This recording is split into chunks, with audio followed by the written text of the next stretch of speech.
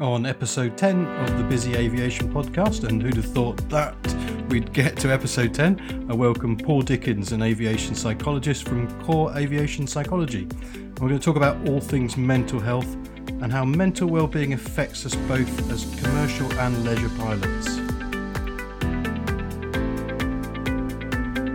Welcome, Paul, to the Busy Aviation podcast. It's awesome to have you join me today to talk a little bit about aviation psychology. Before we get started, could you just tell us a little bit about yourself and how you became an aviation psychologist? How long have we got? Well, we've got all night. It's a long story. I actually almost have to go right back to the beginning because when I was applying to university, one of the things I wanted to do was get into psychology in organizations for various reasons. And I went to university in Exeter, but while I was there, I actually got influenced by one of the lecturers who was a clinical psychologist. And he kind of sort of said, oh, no, that's what you want to do. Go into clinical psychology. So that's what I did. I got a place on the clinical psychology course in Glasgow University, moved to Scotland, where I've stayed ever since, and became a clinical psychologist, which I still am, a registered clinical psychologist. And I started working in the NHS, nothing to do with aviation at all. So worked through in the NHS, got myself to the exalted heights of consultant clinical psychologist, advisor to the Scottish government on clinical psychology, all sorts of weird and wonderful things. But at the same time, what I'd been doing is also doing in my own time some consulting work. And I kind of reached a decision point where I thought, actually, what I would prefer to do is move out of the NHS for various reasons and go into consulting. I did that, and I joined a firm of organizational psychologists who were mainly, like me, clinical psychologists. It so happened that one of their major clients was British Aerospace. So I found myself quite quickly working probably 60% of my time in the aviation manufacturing environment. And I loved it. I actually really enjoyed working with it. I got to work with Airbus. I got to work with the really exciting bits was Eurofighter over in Germany. Panavia, who obviously were the body that looked after Tornado. Worked quite a lot with British Aerospace commercial aircraft when they had that, which certainly eventually disappeared, and also with British Aerospace military aircraft.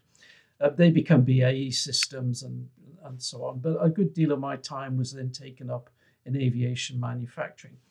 I left that company, set up a company on my own with some sort of backing from another firm. And it kind of, the aviation bit fell away a little bit because a lot of the clients I was working there were actually more oil and gas. However, a little bit later on, a group of colleagues and myself bought out that company and formed Core Business Psychology. And I was sitting one day in Core Business Psychology, and the phone went, and it was somebody I knew from occupational psychology who said to me, do you know anything about helicopters? And I said, well, I know a little bit about aviation. And she said, but you know a lot about assessment, don't you? I said, oh, yes, I've kind of specialized right the way through my career in psychological assessment. She said, well, there's this company in Aberdeen that's got helicopters that are looking for a psychologist to assess pilots. So I said, I could probably do that. And that was the start of it. So I sort of ended up in Aberdeen, as you probably know, with one of the major offshore operators who have had a policy for a long time of putting all pilots through quite an in-depth psychological assessment. And likewise, they also put engineers through, which is fairly unique. And it's just grown from there. From one client, it is now probably in the region of 30. All four major offshore operators, UK SAR, Irish SAR, a good number of the onshore helicopter operators.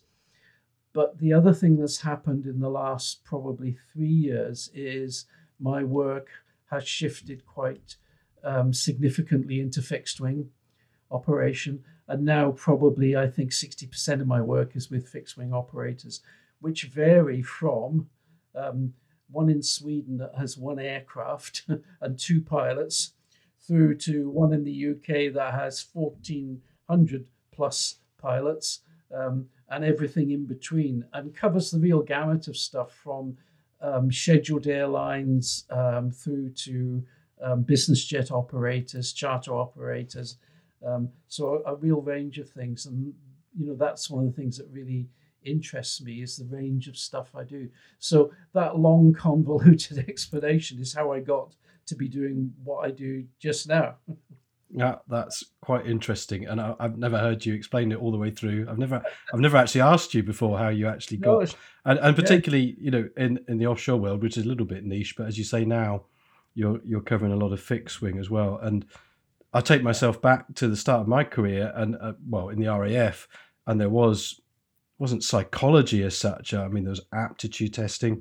Was there psychology? Probably not on a formal basis, but it's now really expanded, and you've probably hinted a little bit there about the increase in the interest. Not we tend to follow up in the helicopter world, but in the fixed wing world, what has caused for this expansion of companies wanting to know, one, before they employ somebody, what kind of personality they may or may not get, and two, I think actually once pilots are employed, there has been an expansion of interest in psychology and mental health. What is there anything particular that's caused that? Well, I think actually it's always been there. I mean, if you go back to the start of aviation psychology, was actually not that long after the Wright brothers, surprisingly enough. Because certainly during the First World War, it was becoming evident that you couldn't just take somebody who was an officer and put them in an aircraft and hope they could do the job, that you actually had to have some sort of selection process. So actually psychological assessment started at the same time as it was growing as a body of knowledge in the general population. It grew as a body of knowledge in aviation as well. And that continued. It was given another impetus by the Second World War. And I often say to pilots, one of the tests I use still to this day was developed for selection of bomber crews during the Second World War. And another one I used was actually developed for the Luftwaffe in the 1930s for the selection of fighter pilots. So it gave a big impetus to assessment. And that continued. And of course, after the first and second, certainly after the Second World War, most of the commercial operators then began the process of putting this in place. And aviation psychology has been around since that time in my field, which is assessment. It's also been around in the field, another part of aviation psychology, which is the link between the human and the machine. So the human interface, the human factors bit. And that is still a very big component. And it's no surprise that a large number of aviation psychologists are actually employed by the likes of Boeing and Airbus particularly, because they look at this, the whole area of cockpit design, layout. That has been a continuing area. So I think it's always been around. It's been given a big push by legislation. As you well know, there is now legislation in Europe that all pilots have to go, or commercial pilots have to go through psychological assessment prior to commencing line operations. So obviously that's put a big emphasis, because a number of operators were already doing this. Lufthansa, KLM have had armies of psychologists. Emirates have done this for a long time. But other operators have suddenly thought, we've got to do something about this. And then when they've looked at the potential suppliers of aviation psychologists, there aren't that many of us. So it's given an impetus to us as a profession to do something about that, because obviously there are, because it's mandated in Europe, there are some countries that do not have any aviation psychologists at all. The UK don't have very many.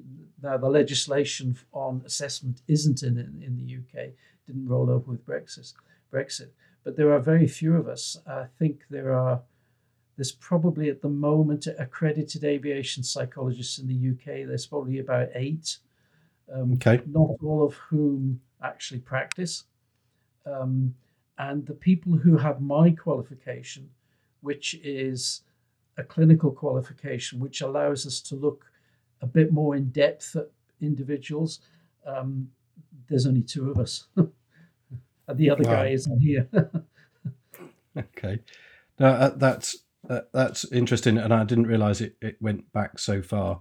Because for me, it's still reasonably new in my commercial role, but we're seeing it, as you mentioned now. It would have been in legislation, certainly for pre-employment testing. It was one of those things that fell on the wayside as we rolled out of EASA into standalone, but it will come into legislation, as you say. In my sphere of experience, we're all doing it. We're all doing it now. I think what seems to have happened is CAA are saying very clearly it is an operator decision, and many operators have taken the decision that they're going to do this anyway because they're aware of the legislation in Europe. So, for example, you get people like Logan there who are flying code share with KLM and other European partners. They're really saying we have to do this because of the code share agreement. So it's going to happen anyway, I think, even though it's not going to be mandated. And my experience is some of the regulators in Europe are being particularly rigorous about it. I seem to spend most of my time doing assessments from operators in Malta because the Maltese regulator is feeling the collars of operators to make sure they're doing it. Yeah. Okay. And obviously, in most people's minds as well will be the German wings incident, which obviously precipitated a lot more of an interest, particularly from EASA, into psychology. Do you think, in some respects, and for those who don't know, the German wings incident, and Paul, you will have far more detail and knowledge on this than me, but was an incident where I won't name the airline, but an aircraft was basically presumed to have been flown into the ground by a co-pilot who had actually known psychological and mental health issues, obviously resulting in the death of all the crew and all the passengers. And at that time, EASA reacted quite quickly. Do you think in some respects, and please fill in the details on that, but do you think in some respects that there may have been a slight knee-jerk reaction to that, or do you think it was required? I think it was. I think it was a fairly, the history of it obviously is that there was a task force. The task force, I'm not quite sure why, came up with this. One of the recommendations is there should be or mandated psychological assessment. And many of us in the psychological field said things like, you will not stop another German wings by assessing every single pilot, because you don't know what will happen between the point of assessment and the point of the action. And I always say I could see somebody tomorrow and they'll be perfectly fine. But something might happen in their life that triggers something 3 or 4 years down the line. I think what it can do is pick up people where there is some underlying propensity and difficulty. And in my practice, I have actually found some. People say to me, how many people do you fail on psychology? Well, I was going to be a question. And I failed one not very long ago. And the thing at the back of my mind was something that was said to me by a mutual colleague of both of ours, which was, when you're doing these assessments, just think, do you want to be sitting in the seat next to this guy flying that aircraft? And if the answer to that is no, then you definitely have to fail them. And so, there's always things like that at the back of your mind. But I think you're right. I think the Germanwings was a bit of a knee-jerk reaction. It didn't have a lot of research underpinning it that was robust. I think it did some very important things in strengthening the role of support programs, which we might talk about in a minute. But I think along the line of psychological assessment, it really didn't need to go down that route, and that is why the CAA is not mandating it. They don't think it's the way to go. FAA have also not mandated it, and FAA have said quite strongly they're not going down that route either. So it is going to be purely an EASA thing that pilots have to go through the assessment process. I think I can pick out people who are difficult, but who may not necessarily then go on to, fly an aircraft into a mountain. But that's a different issue altogether. I think it's relevant as well, and it's sometimes quite hard to pick up an interview a little bit like the psychological assessments, a bit an MOT, and people, it's good for the day that it was done. But a lot of people, aren't themselves at interview or behave themselves at interview. But the interesting point you raised there is that, do I want to sit next to this person? And now, okay, for my profession, that could be, it could be for 6 or 7 hours. Sure. But if in the airlines, that could be for 15 hours. Well, exactly. And you really want to have the kind of person that you do want to sit next to and get on with for that length of time. And in some respects, that's probably a more subtle benefit of the system, more than probably picking out people who are going to be deeply unsuitable, I would imagine. Because I would imagine that even before they get to someone like yourself, maybe the training system may have filtered some people out that are unsuitable. Yeah, possibly. No, I have to be careful what I say, because I don't want to break any confidences, but I've certainly seen the results of some of your assessments, and I've been able now to compare them to the people that they were done for, and it's quite interesting. You can pick out traits, and that's why I've never let you do it on me.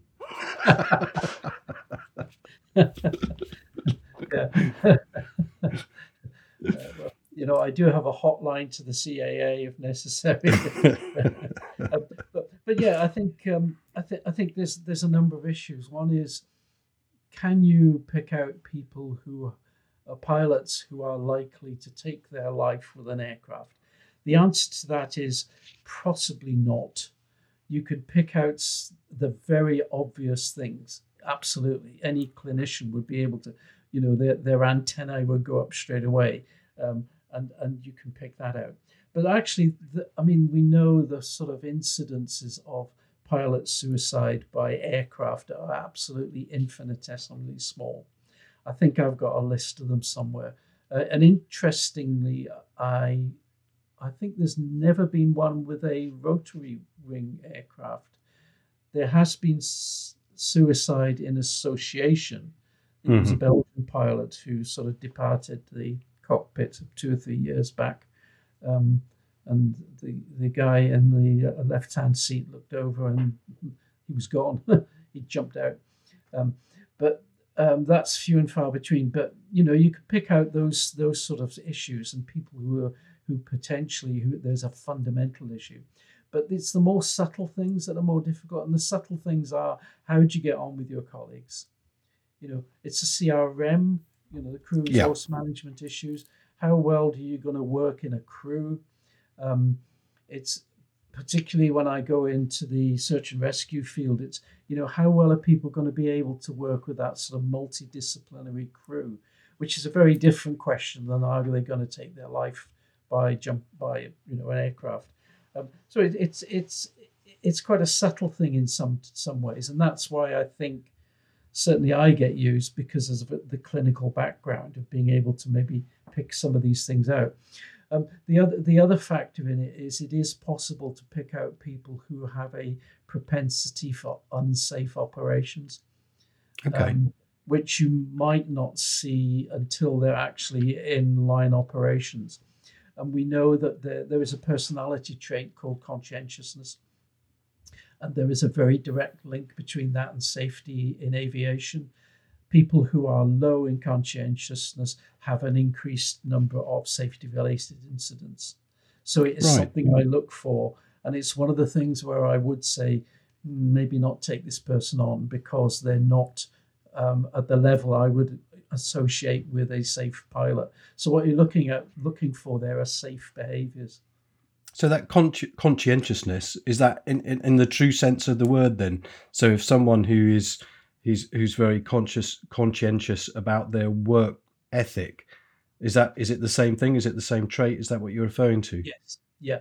People who are, I mean, if you look at the characteristics, it's people who are on time, they're reliable, they're organized, they're structured in the way they do things. They stick to SOPs and procedures, without deviating. And so there were lots of, there were some funny questions in one of the assessments I use, which is, I leave a mess in my room. and conscientious people tend not to leave a mess in their room. Okay. It's one of the ways you can judge conscientiousness. Yeah, I think pilots tend to be, they tend to be a little bit obsessive, I would say, and I don't like to use the words OCD, because it's always used now in the wrong sense. But we do tend to be fairly obsessive people. My wife certainly says that I'm totally obsessive. When I'm given a task to do, I do it to the nth degree. And having now been in management for quite a while, you see it in others. And sometimes that's our downfall. Because and this is getting away now slightly. We're probably moving on to the other subject that we're maybe going to talk about in a moment about support, is that because we tend to be fairly obsessive people, we tend to get very stressed when we can't obsess about things, or when we obsess about things but they don't go in our direction.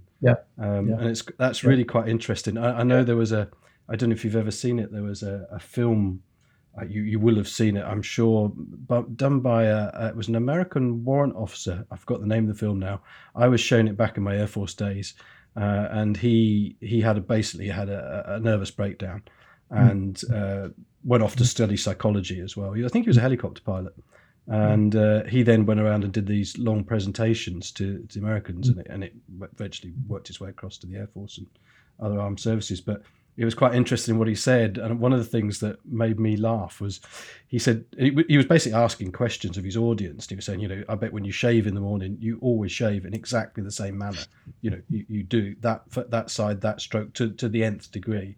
But one thing he did really make me laugh was he said, when you say you're going on holiday, you'll tell the family that you're going to be in the car. The car will depart at 9:30 in the morning. Yes. So to you, that means that you will be ready in the car at 9:25. Exactly. Just to make sure that everything's going to go to plan and that you will depart at 9:30. Yes. And that is totally me. And over the 30 years of marriage, and my wife, if she ever listens to this, will now kill me. But she's totally the opposite. It doesn't really matter she leaves at 9:30, and it doesn't faze her or worry her at all. And over the years, I've had to learn to deal with that and not let it stress me.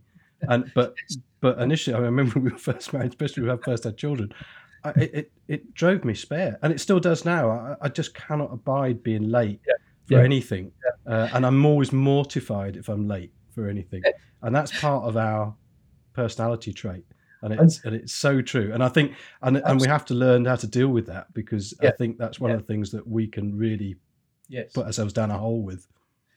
And it's quite an interesting one, because what you're talking about is the extremes of conscientiousness, where it does begin to phase into OCD. And people, that is where the sort of interface between what is an effective behavior for managing yourself becomes something which is an ineffective way of dealing with things. And that, you're at that sort of borderline. So there's quite a lot of research which says too much conscientiousness is as bad as too little. Yeah. And it shows up where, particularly in aviation, where people who are overly conscientious when things go wrong, what do? They go to the checklist, they go to the manuals, they search incessantly for the right piece of information to solve the problem. And there was a well-known accident, I think it was in Florida, where they ran out of fuel because they were spending so long to find the source of a warning light that had come on that they missed the obvious stuff, which was well known. basically they didn't have enough fuel, and there was the accident. So I think you have to be careful with OCD because it is the extreme of that. It's one of the funny things that I've always noticed about assessing pilots is that pilots who are conscientious always turn up a half an hour at least before their appointment time.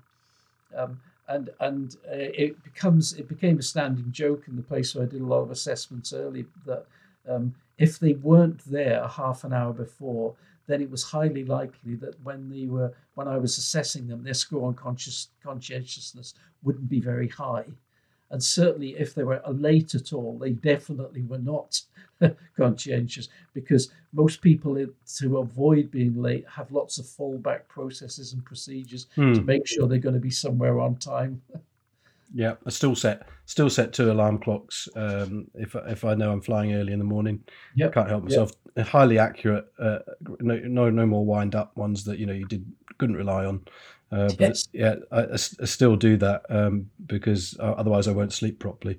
Yeah. It's really good, and that it is fascinating, and it's a subject I could probably talk about all night, because you see it again and again, and it manifests itself in all walks of life.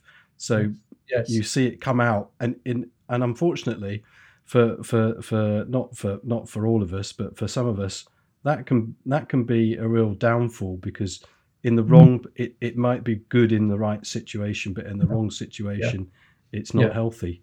Which leads me nicely into something that's not really it is. I suppose it's a relatively hot topic now, is pilot peer support. Which has come into UK legislation. It has indeed, and we've done between us all, we've done a fair amount of work on in recent years and months. Could you just tell us a little bit, Paul, about what pilot peer support means? It originated, I think, originally in the States, and then quite quickly into Europe through a body called Stiftung Mayday, which is a German organization. And it's the notion that people can have recourse to talking with another pilot about issues where they can't have recourse to speaking to, say, a manager or particularly their AME. They can have a confidential conversation with somebody else, and a trained person will be able to listen to what the issues are and perhaps signpost them towards some sort of second level of help. And how most pilot peer support programs work is that there's a body of trained peer supporters who get a fair amount of training on how to provide support, but also on how to onward refer to specialists. People can contact them and have confidential conversations which don't go anywhere near management. One of the things in the regulation is that the support program has to be separate from any management contact, and has to be completely confidential. They don't even need to say their name, for example. They can just have a conversation with somebody. And the peer supporter who's been trained would then be able to do almost like a triage. They'll be able to say, I think you need to go and see. They may need to be signposted towards some other sort of support outside of aviation. Or if it's serious enough, they may be able to escalate it either to somebody like me or suggest that they go and talk to their AME. And occasionally they may also need to go to management and just get the time off duty because that's what they need. So it's a way of providing this confidential support. In many ways, what it does is make formal the informal contacts that people had anyway, where pilots would talk to pilots. I mean, a lot of long haul crews I talk to will tell you, we have these wonderful conversations while we're sitting over the Atlantic in the middle of the night when there's nothing much else to do. And it's amazing how much people open up and talk. And what that is peer support. It's just people talking about issues and being able to get things off their chest sometimes. But unfortunately, sorry to interrupt. Do you think, obviously, we're a kind of very male-dominated industry. There's no getting away from that. And on the previous podcasts, we've spoken about that, how we're trying to change that in the industry. But at the moment, that is a fact. And blokes are just not very good at coming forward and talking about their problems, or if even if they just don't feel right, we're not very good at it. Do you think that actually making peer support, I know it's regulation, but as you said, sitting on the flight deck chatting to each other, but actually making it actually a regulation, a raw, an accepted process encourages people even outside of that process to be more open? I think the evidence is that is the case. People become a lot more at ease talking about issues. I think it is a particular thing with pilots, and I think that's because almost of the self-image that pilots develop of themselves, of control. And it's almost like we were talking about in the conscientiousness of, I am in control of this machine. I need to be the person in control of all of this, because of the people in the back are relying on me to get them where they want to go safely. So I think that then goes over into the emotional part and the personal life as well, in terms of I need to be in control. And quite a lot of the pilots I get referred and I see will often mention this. They would say things like, I was in a situation over which I had no control. And that's when I went to pieces, because I realized I couldn't control it the way I normally would. And it's when people realize that there are some things in life that you just cannot control, you just have to go with it, that they then start a treatment process. But I think it is specific with pilots. My own concern, which I've raised quite a few times, is that I think there is also a big issue with engineers, aerospace engineers, who are also unlikely to be the people who will talk about feelings a great deal, because that's why they do the job they do. They're not in social work. They're in dealing with heavy stuff late at night in dark hangars and, in the cold. And I think there is a particular issue there which has not been addressed so far. Yeah, we've moved, aircrew wise, we've moved on leaps and bounds over, certainly how long have I been flying? Probably 37 years. In terms of crew resource management, the peer support programs that's coming in, we refresh every year. If we join a new company, you have 2 days of crew resource management. We talk about it all the time from a management point of view.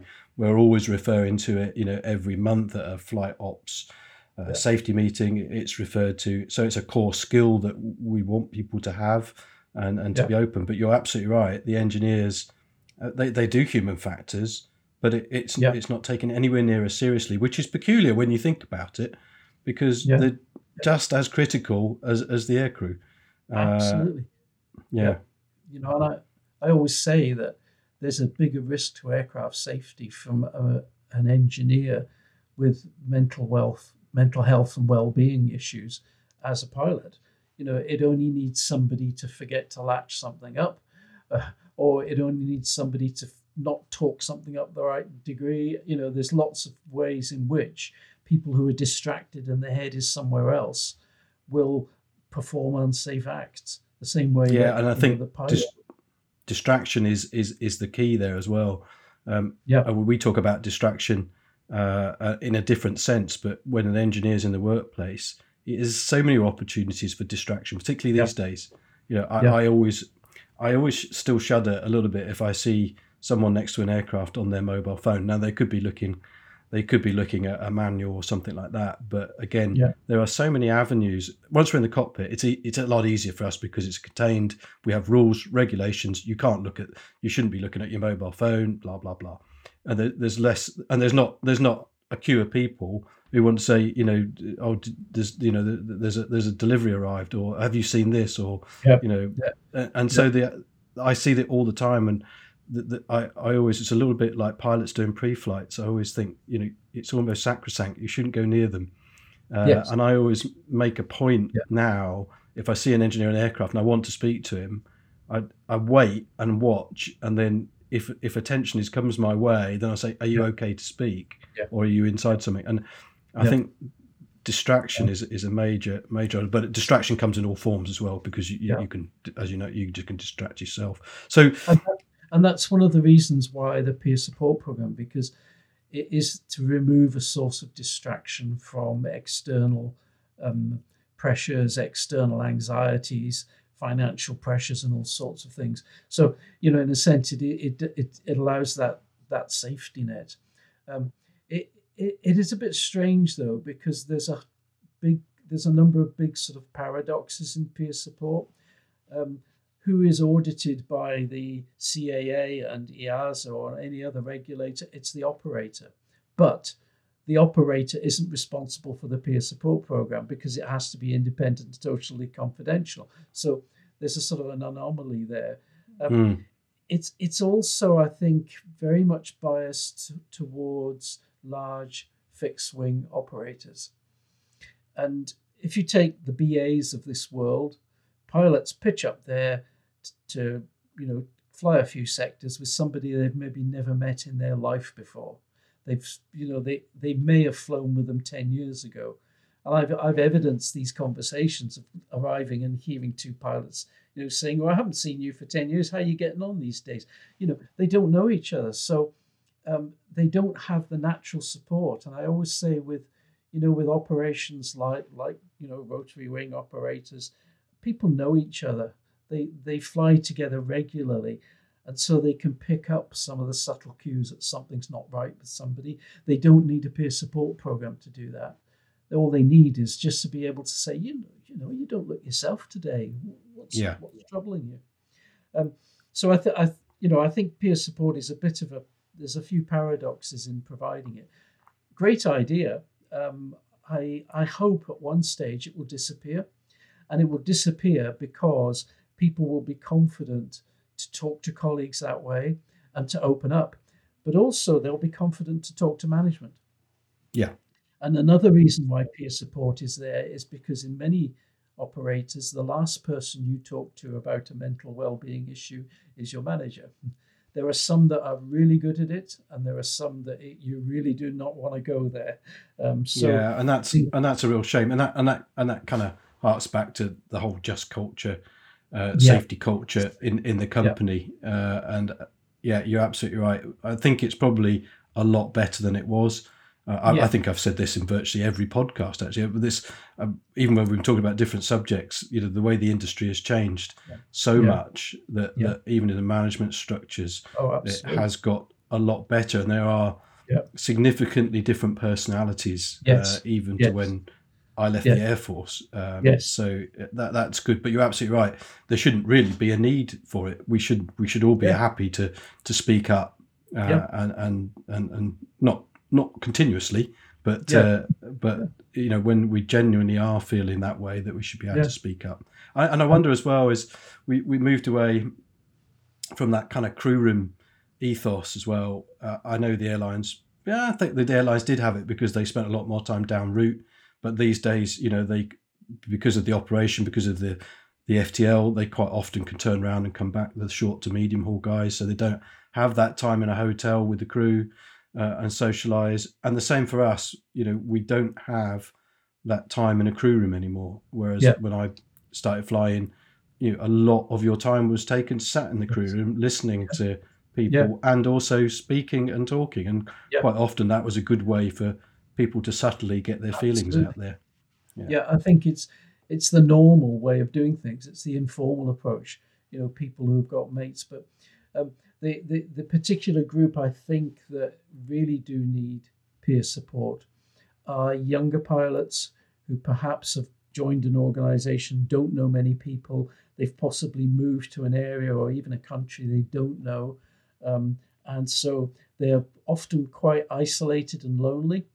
And I think that's a group that really do benefit from peer support.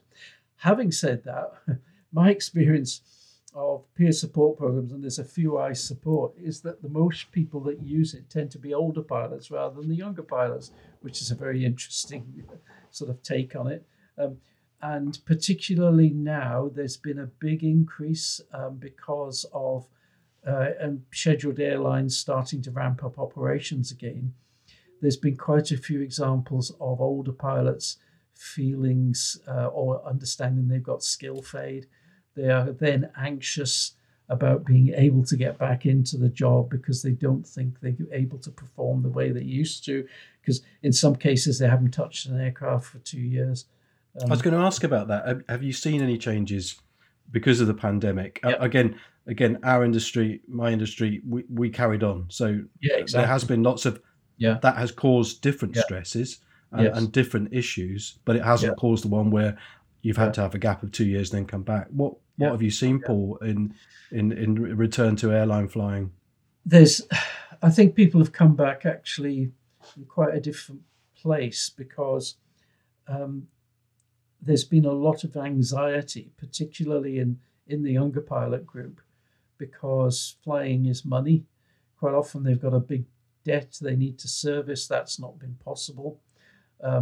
There's been various ways in which some airlines have been very good at supporting people and others haven't. So I think with all of that, there's also the whole question of currency, people feeling that their skills have faded. There's also a lack of motivation sometimes. People saying, I don't know why I need to get up at 4 o'clock in the morning for a 5 o'clock report. I actually have had a great time. I can stay in my bed till 10. Do I really want to go back to this? So I've come across quite a few who've left the industry because they've done other things and have then decided that the type of life that they had, even long haul, where you're away for days on a time, if you've got a young family, you're not going to see them. So people have just lost a lot of motivation. It's actually, funnily enough, I was talking about this yesterday when I was down in Stansted. It's a bigger issue for cabin crew because cabin crew don't have the same investment in the job as pilots do. And many cabin crew have said, sod that, I'm not going to get up at 4 o'clock in the morning anymore to fly 200 drunken people to Alicante. I've got better things to do with my life.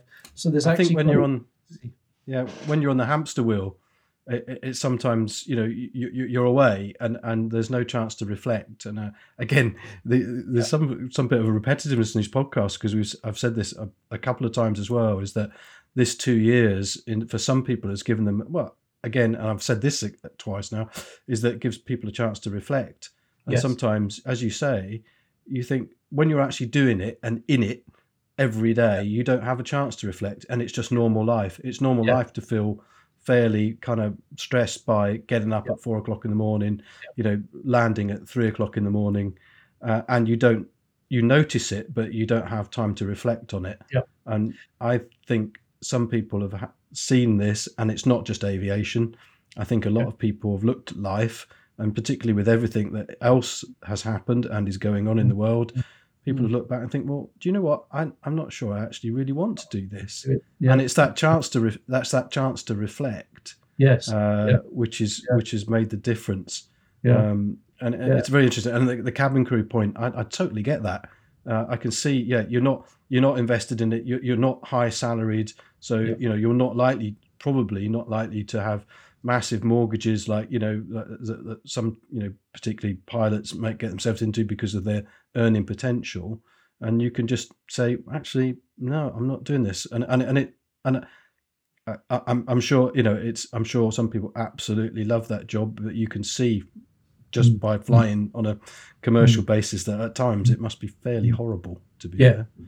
And I think as well with that particularly the cabin crew have been able to go off and get other jobs fairly easily.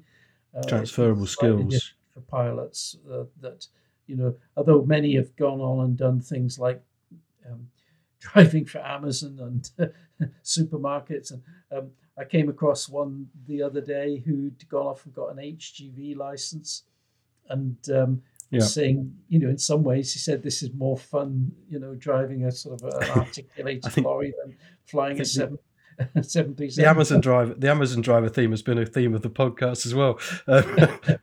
I think there should probably be a peer support program for Amazon drivers, Oh boy, yeah, because again, they've had no respite, yeah, and the pressures that these guys and girls are yes, under is yeah, immense, yeah, absolutely immense. I mean, I'm joking, I'm making light of it, but yeah.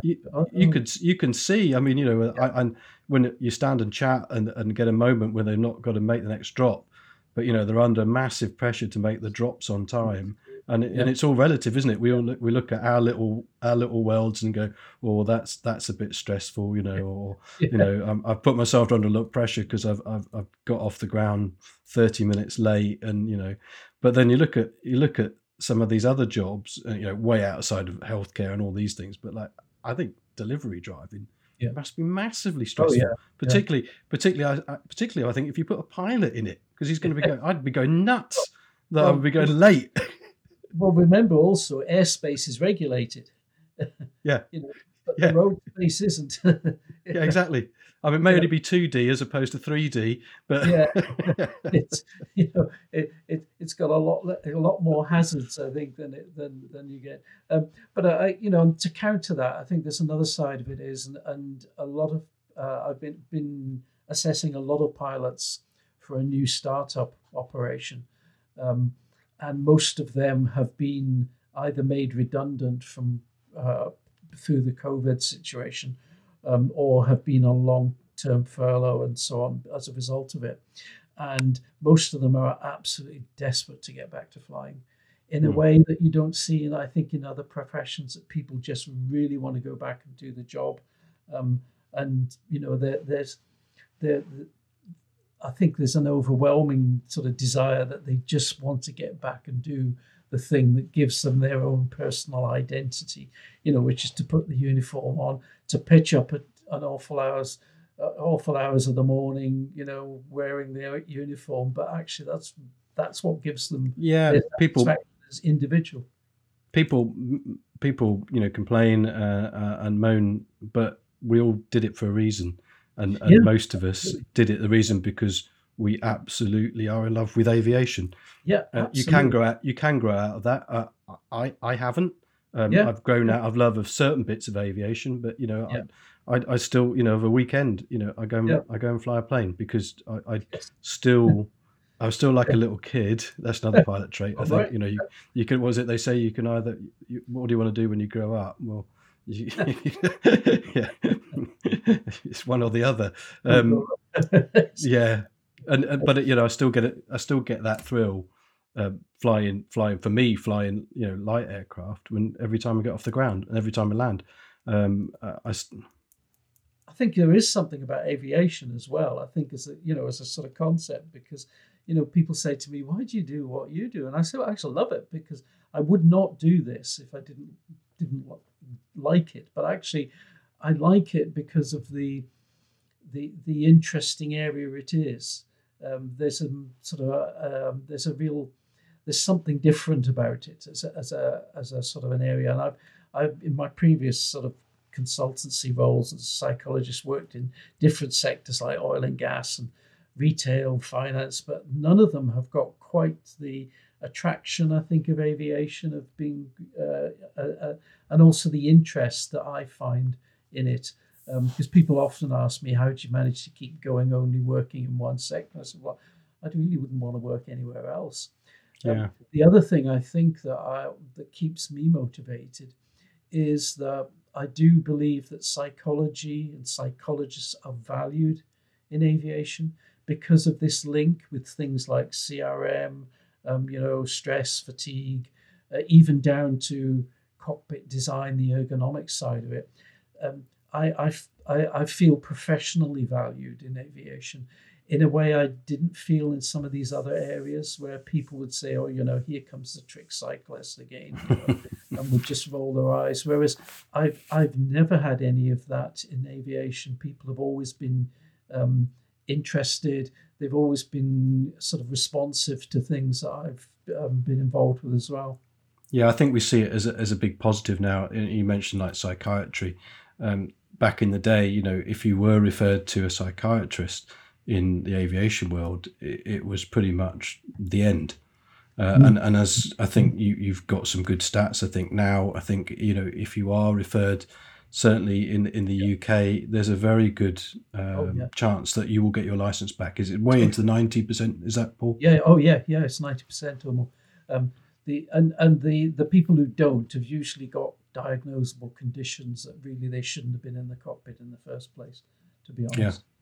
Just going back to the peer support for a moment. What is the? I mean, it's quite new in our world. Obviously, people like BA and some of the other airlines have been doing it for a while. What is the take-up rate? In terms of use of the service. 2.5. 2.5%. Absolutely is standard. Everywhere you look, it went down during the pandemic, but that's what you expect. It's gone up slightly since that's happened. The major one that I'm involved with, which is a scheduled seasonal operator, they are a fixed wing. We're getting quite an increase there, but that's because they're ramping up activities. But it's still not really quite back to 2.5% of all pilots.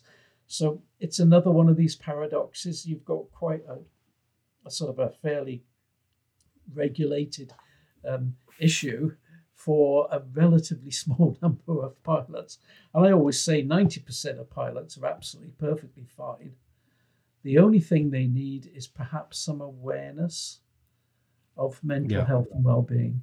And that to me is done through CRM. Or it should be done through CRM, and it should be a regular part of recovery. The same way that stress and fatigue are covered, physical and mental well-being should be part of that too. And also just flagging up that people need to be self-aware, because that's the key to it, that people realize, it says on the back of the license, you need to be in a fit state to operate. And if you're not, then it's your responsibility to do something about it. Yeah, I think that has hit the nail on the head, as you say, the actual self-awareness side, but also that gives you awareness of other people. I think that's something we've probably not been great at. He'll be all right. He's fine. He's just, he's just this, or she's just that. And that is probably more valuable, as you said, than actually talking to a peer in some respects. I think that general awareness that it's almost becoming a cliche, but it is okay not to be okay. Sure. And that to me is a significant change. Yeah. Even in the last, I don't know, 3 or 4 years. Yes. It's okay. I always say to people, it's difficult to pin down. If you break your leg, it's obvious. You've got a broken leg, you can't fly. Well, if you're having a mental well-being or mental health issue, it's just the same. You are still ill. Maybe not clinically ill, but you are still ill. You're not well, and therefore you shouldn't be flying. And it's hard still to get people to equate the two, because you can't see it. Yes. If you can see someone's leg in plaster, it's easy. Yes. You physically can't get in the aircraft. That's easy. It's the other bit that's hidden. And I'm certainly more aware of it, and I've certainly been through myself, some pretty stressful, deep, dark times. And I'm more happy now to talk about stuff that's happened to me. And I hear it coming out from lots of other people as well. In fact, I was listening to a podcast the other day, Flight Deck Wingman, who's got an excellent podcast, and he was interviewing an aspiring Instagram captain, Chris, I think he's called, star, and both of them mention points in their career and recently where, even through a point of exhaustion, not so much mental well-being, but it is mental well-being, not so much mental health, but just realizing that you're exhausted, and it may be exhausted not because of your job, but just because of life. But that's going to manifest itself probably pretty horribly sometimes in the cockpit. 99 times out of 10, 100 no to crew. But it's when everything adds up, when then all the holes align, that's when it comes out. Now it's really interesting, and that rate of 2.5%, even as across like someone like BA, it probably is a reasonable amount of pilots as you say, for rotary operators and for small fixed wing operators, it's going to be a tiny number. We're talking one or two people a year that might have to use service, and it might not be for something. You're hoping that with this peer support program, that it doesn't even go near you. That matter has been spoken about, and happily the pilot might go away saying, "That's put that into perspective for me." Yes. Where it works well, that's exactly what happens. Exactly that. Yeah. I do have a concern about people who only fly single crew, because they can be a little bit more vulnerable, and I suppose even when you get into the field of sort of PPL holders and so on, that there's still a lesson there, because we know what the accident rate is like in commercial aviation. General aviation, there's no one regulating you in that sense.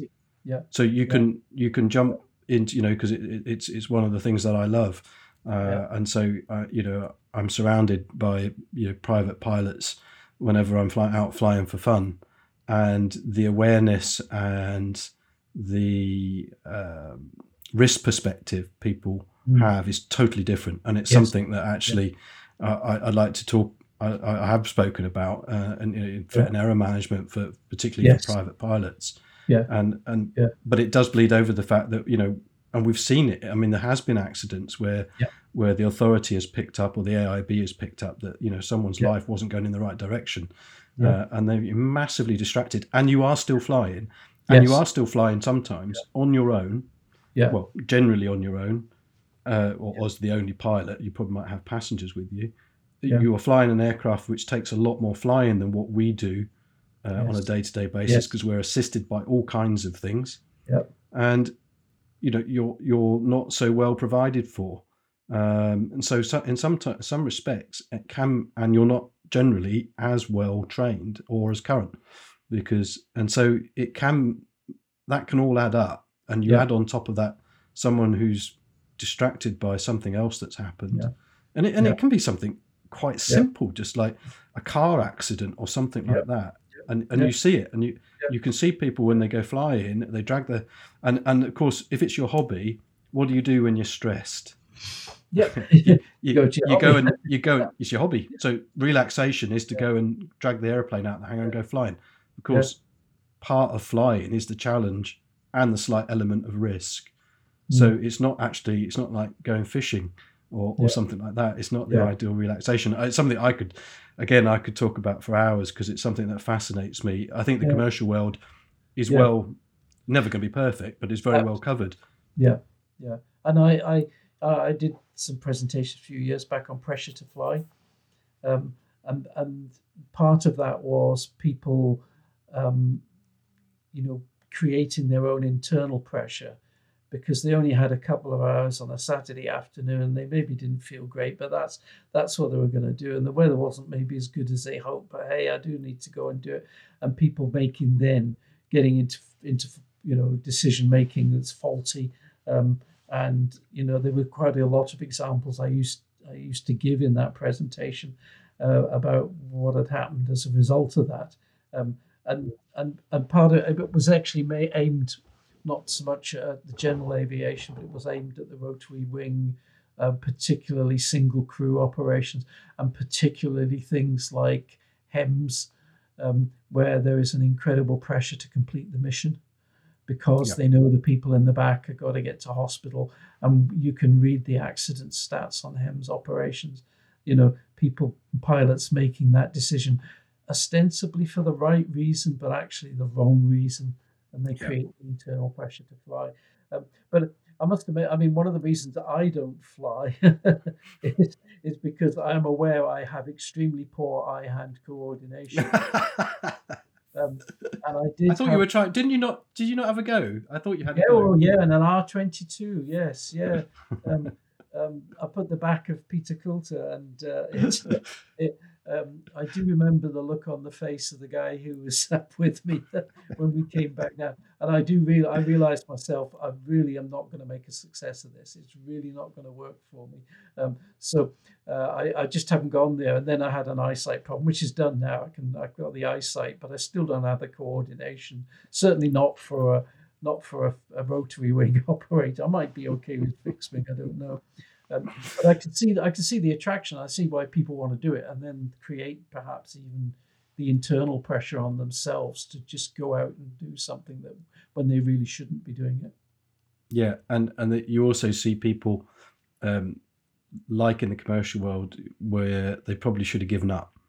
They should have given up ages ago. But you put that, but in, like you said, pilots want to come back to flying in the commercial world because it is who they are, and you do get a little bit of that in the general aviation leisure flying as well. It becomes to some people who they are, and that's I don't know, that's John, and John's got his own airplane, and John flies everywhere for business and stuff like that. And you do see some people, and you can see some people that scare the living daylights out of themselves and yet continue.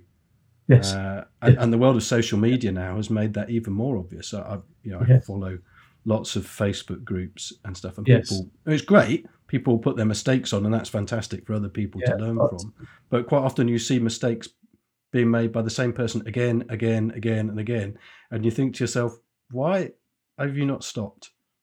Why is this is no longer the right thing to do? This cannot be fun.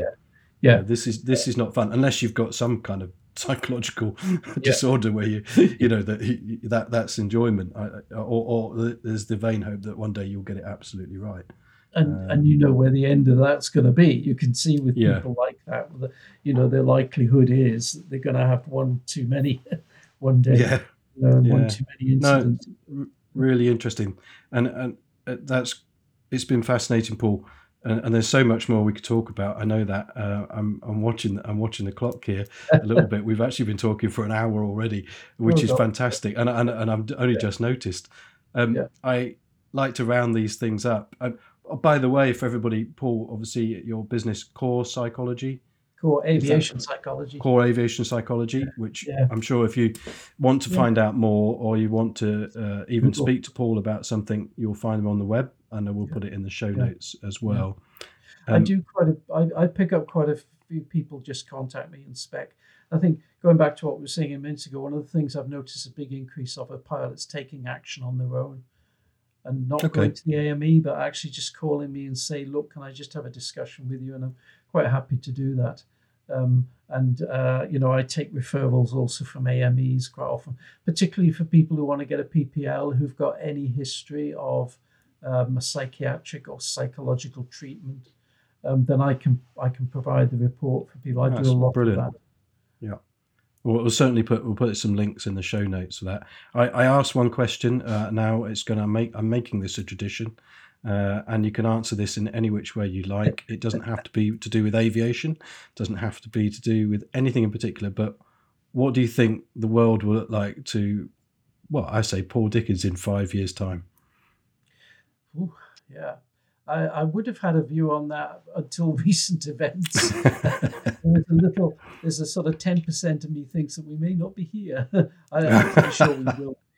Yeah. I'm pretty sure we will be. I do think that the world it'll settle again in some way or other. Not well for some people, obviously, but I think things will sort of. I think even the aviation industry, I think, is beginning to start to pick up again from the pandemic issue. I think it will be different in the sense that the whole pandemic has changed people's perceptions of what they want from life. That people want something that's more fulfilling. People have enjoyed the ways of working they've had. I've noticed a big increase in commercial airlines beginning to offer part-time contracts so that people can do other things, or that they just don't have to spend, their sort of committed life doing the one thing. They can go off and do other things. And quite often I'm coming across pilots who are, 50% of their time in aviation, 50% doing something totally different. I think the world's going to be a bit more flexible in that sense, particularly the world of work in 5 years' time. And I think also we'll see all this the rise of automation. I think we'll still have two people in the cockpit in commercial airlines for quite some time. I don't think we'll be flying on drones for a bit, but you never know, that might change. Yeah, and the whole eVTOL world will open up a whole new, different kind of strain of pilots as well. Yes. Which if and when it happens, and again, it's something I can speak about for hours, is that these pilots will be very different to the stick and rudder pilots. Yes. Well, it's changing already, but we are still stick and rudder pilots. Yes. These pilots will be pilots, but not in the true sense of the word. And that could possibly throw up all kinds of different issues, I would imagine. But maybe 5 years' time, we'll come back and speak about it again. I'll be retired. So will I, but we can still speak about it again, Paul. Yeah, for sure. But it's an interesting one because, I mean, if you follow what's happening in Ukraine, a lot of the damage being done to Russian forces is by people with laptops operating drones, and they're sitting in all sorts of other places. And if we ever had the time, there's a whole field of aviation psychology, which is looking at the psychology behind people who pilot UAVs, which is that's fascinating area. Well, let's make a date on that. That's been brilliant, Paul. I would actually really like to do that. It's something I know absolutely nothing about, so it'd be fascinating to get you back and have a chat about that. Yeah. But really, so thank you so much for being on. I've really, really enjoyed it. And I'm sure that people will learn a lot and enjoy this as well. It's been great to chat with you. Take care, Paul. Thanks for having me. Thanks, Ed. Cheers. A big thank you to Paul from Core Aviation Psychology. What has been a fascinating insight into the whole subject of mental health and well-being, not only for pilots, but the whole of the aviation industry. You can find Paul's website by visiting the show notes in your favourite podcast app. And while you're there, why not take a moment to subscribe to the Busy Aviation podcast channel? If you or your business would like to appear on the Busy Aviation podcast, please get in contact via our website at www.busyaviation.co.uk. And if you need an online strategy or content or anything else for your aviation online presence, please get in contact. I really look forward to being of help. Thanks for listening and fly safely.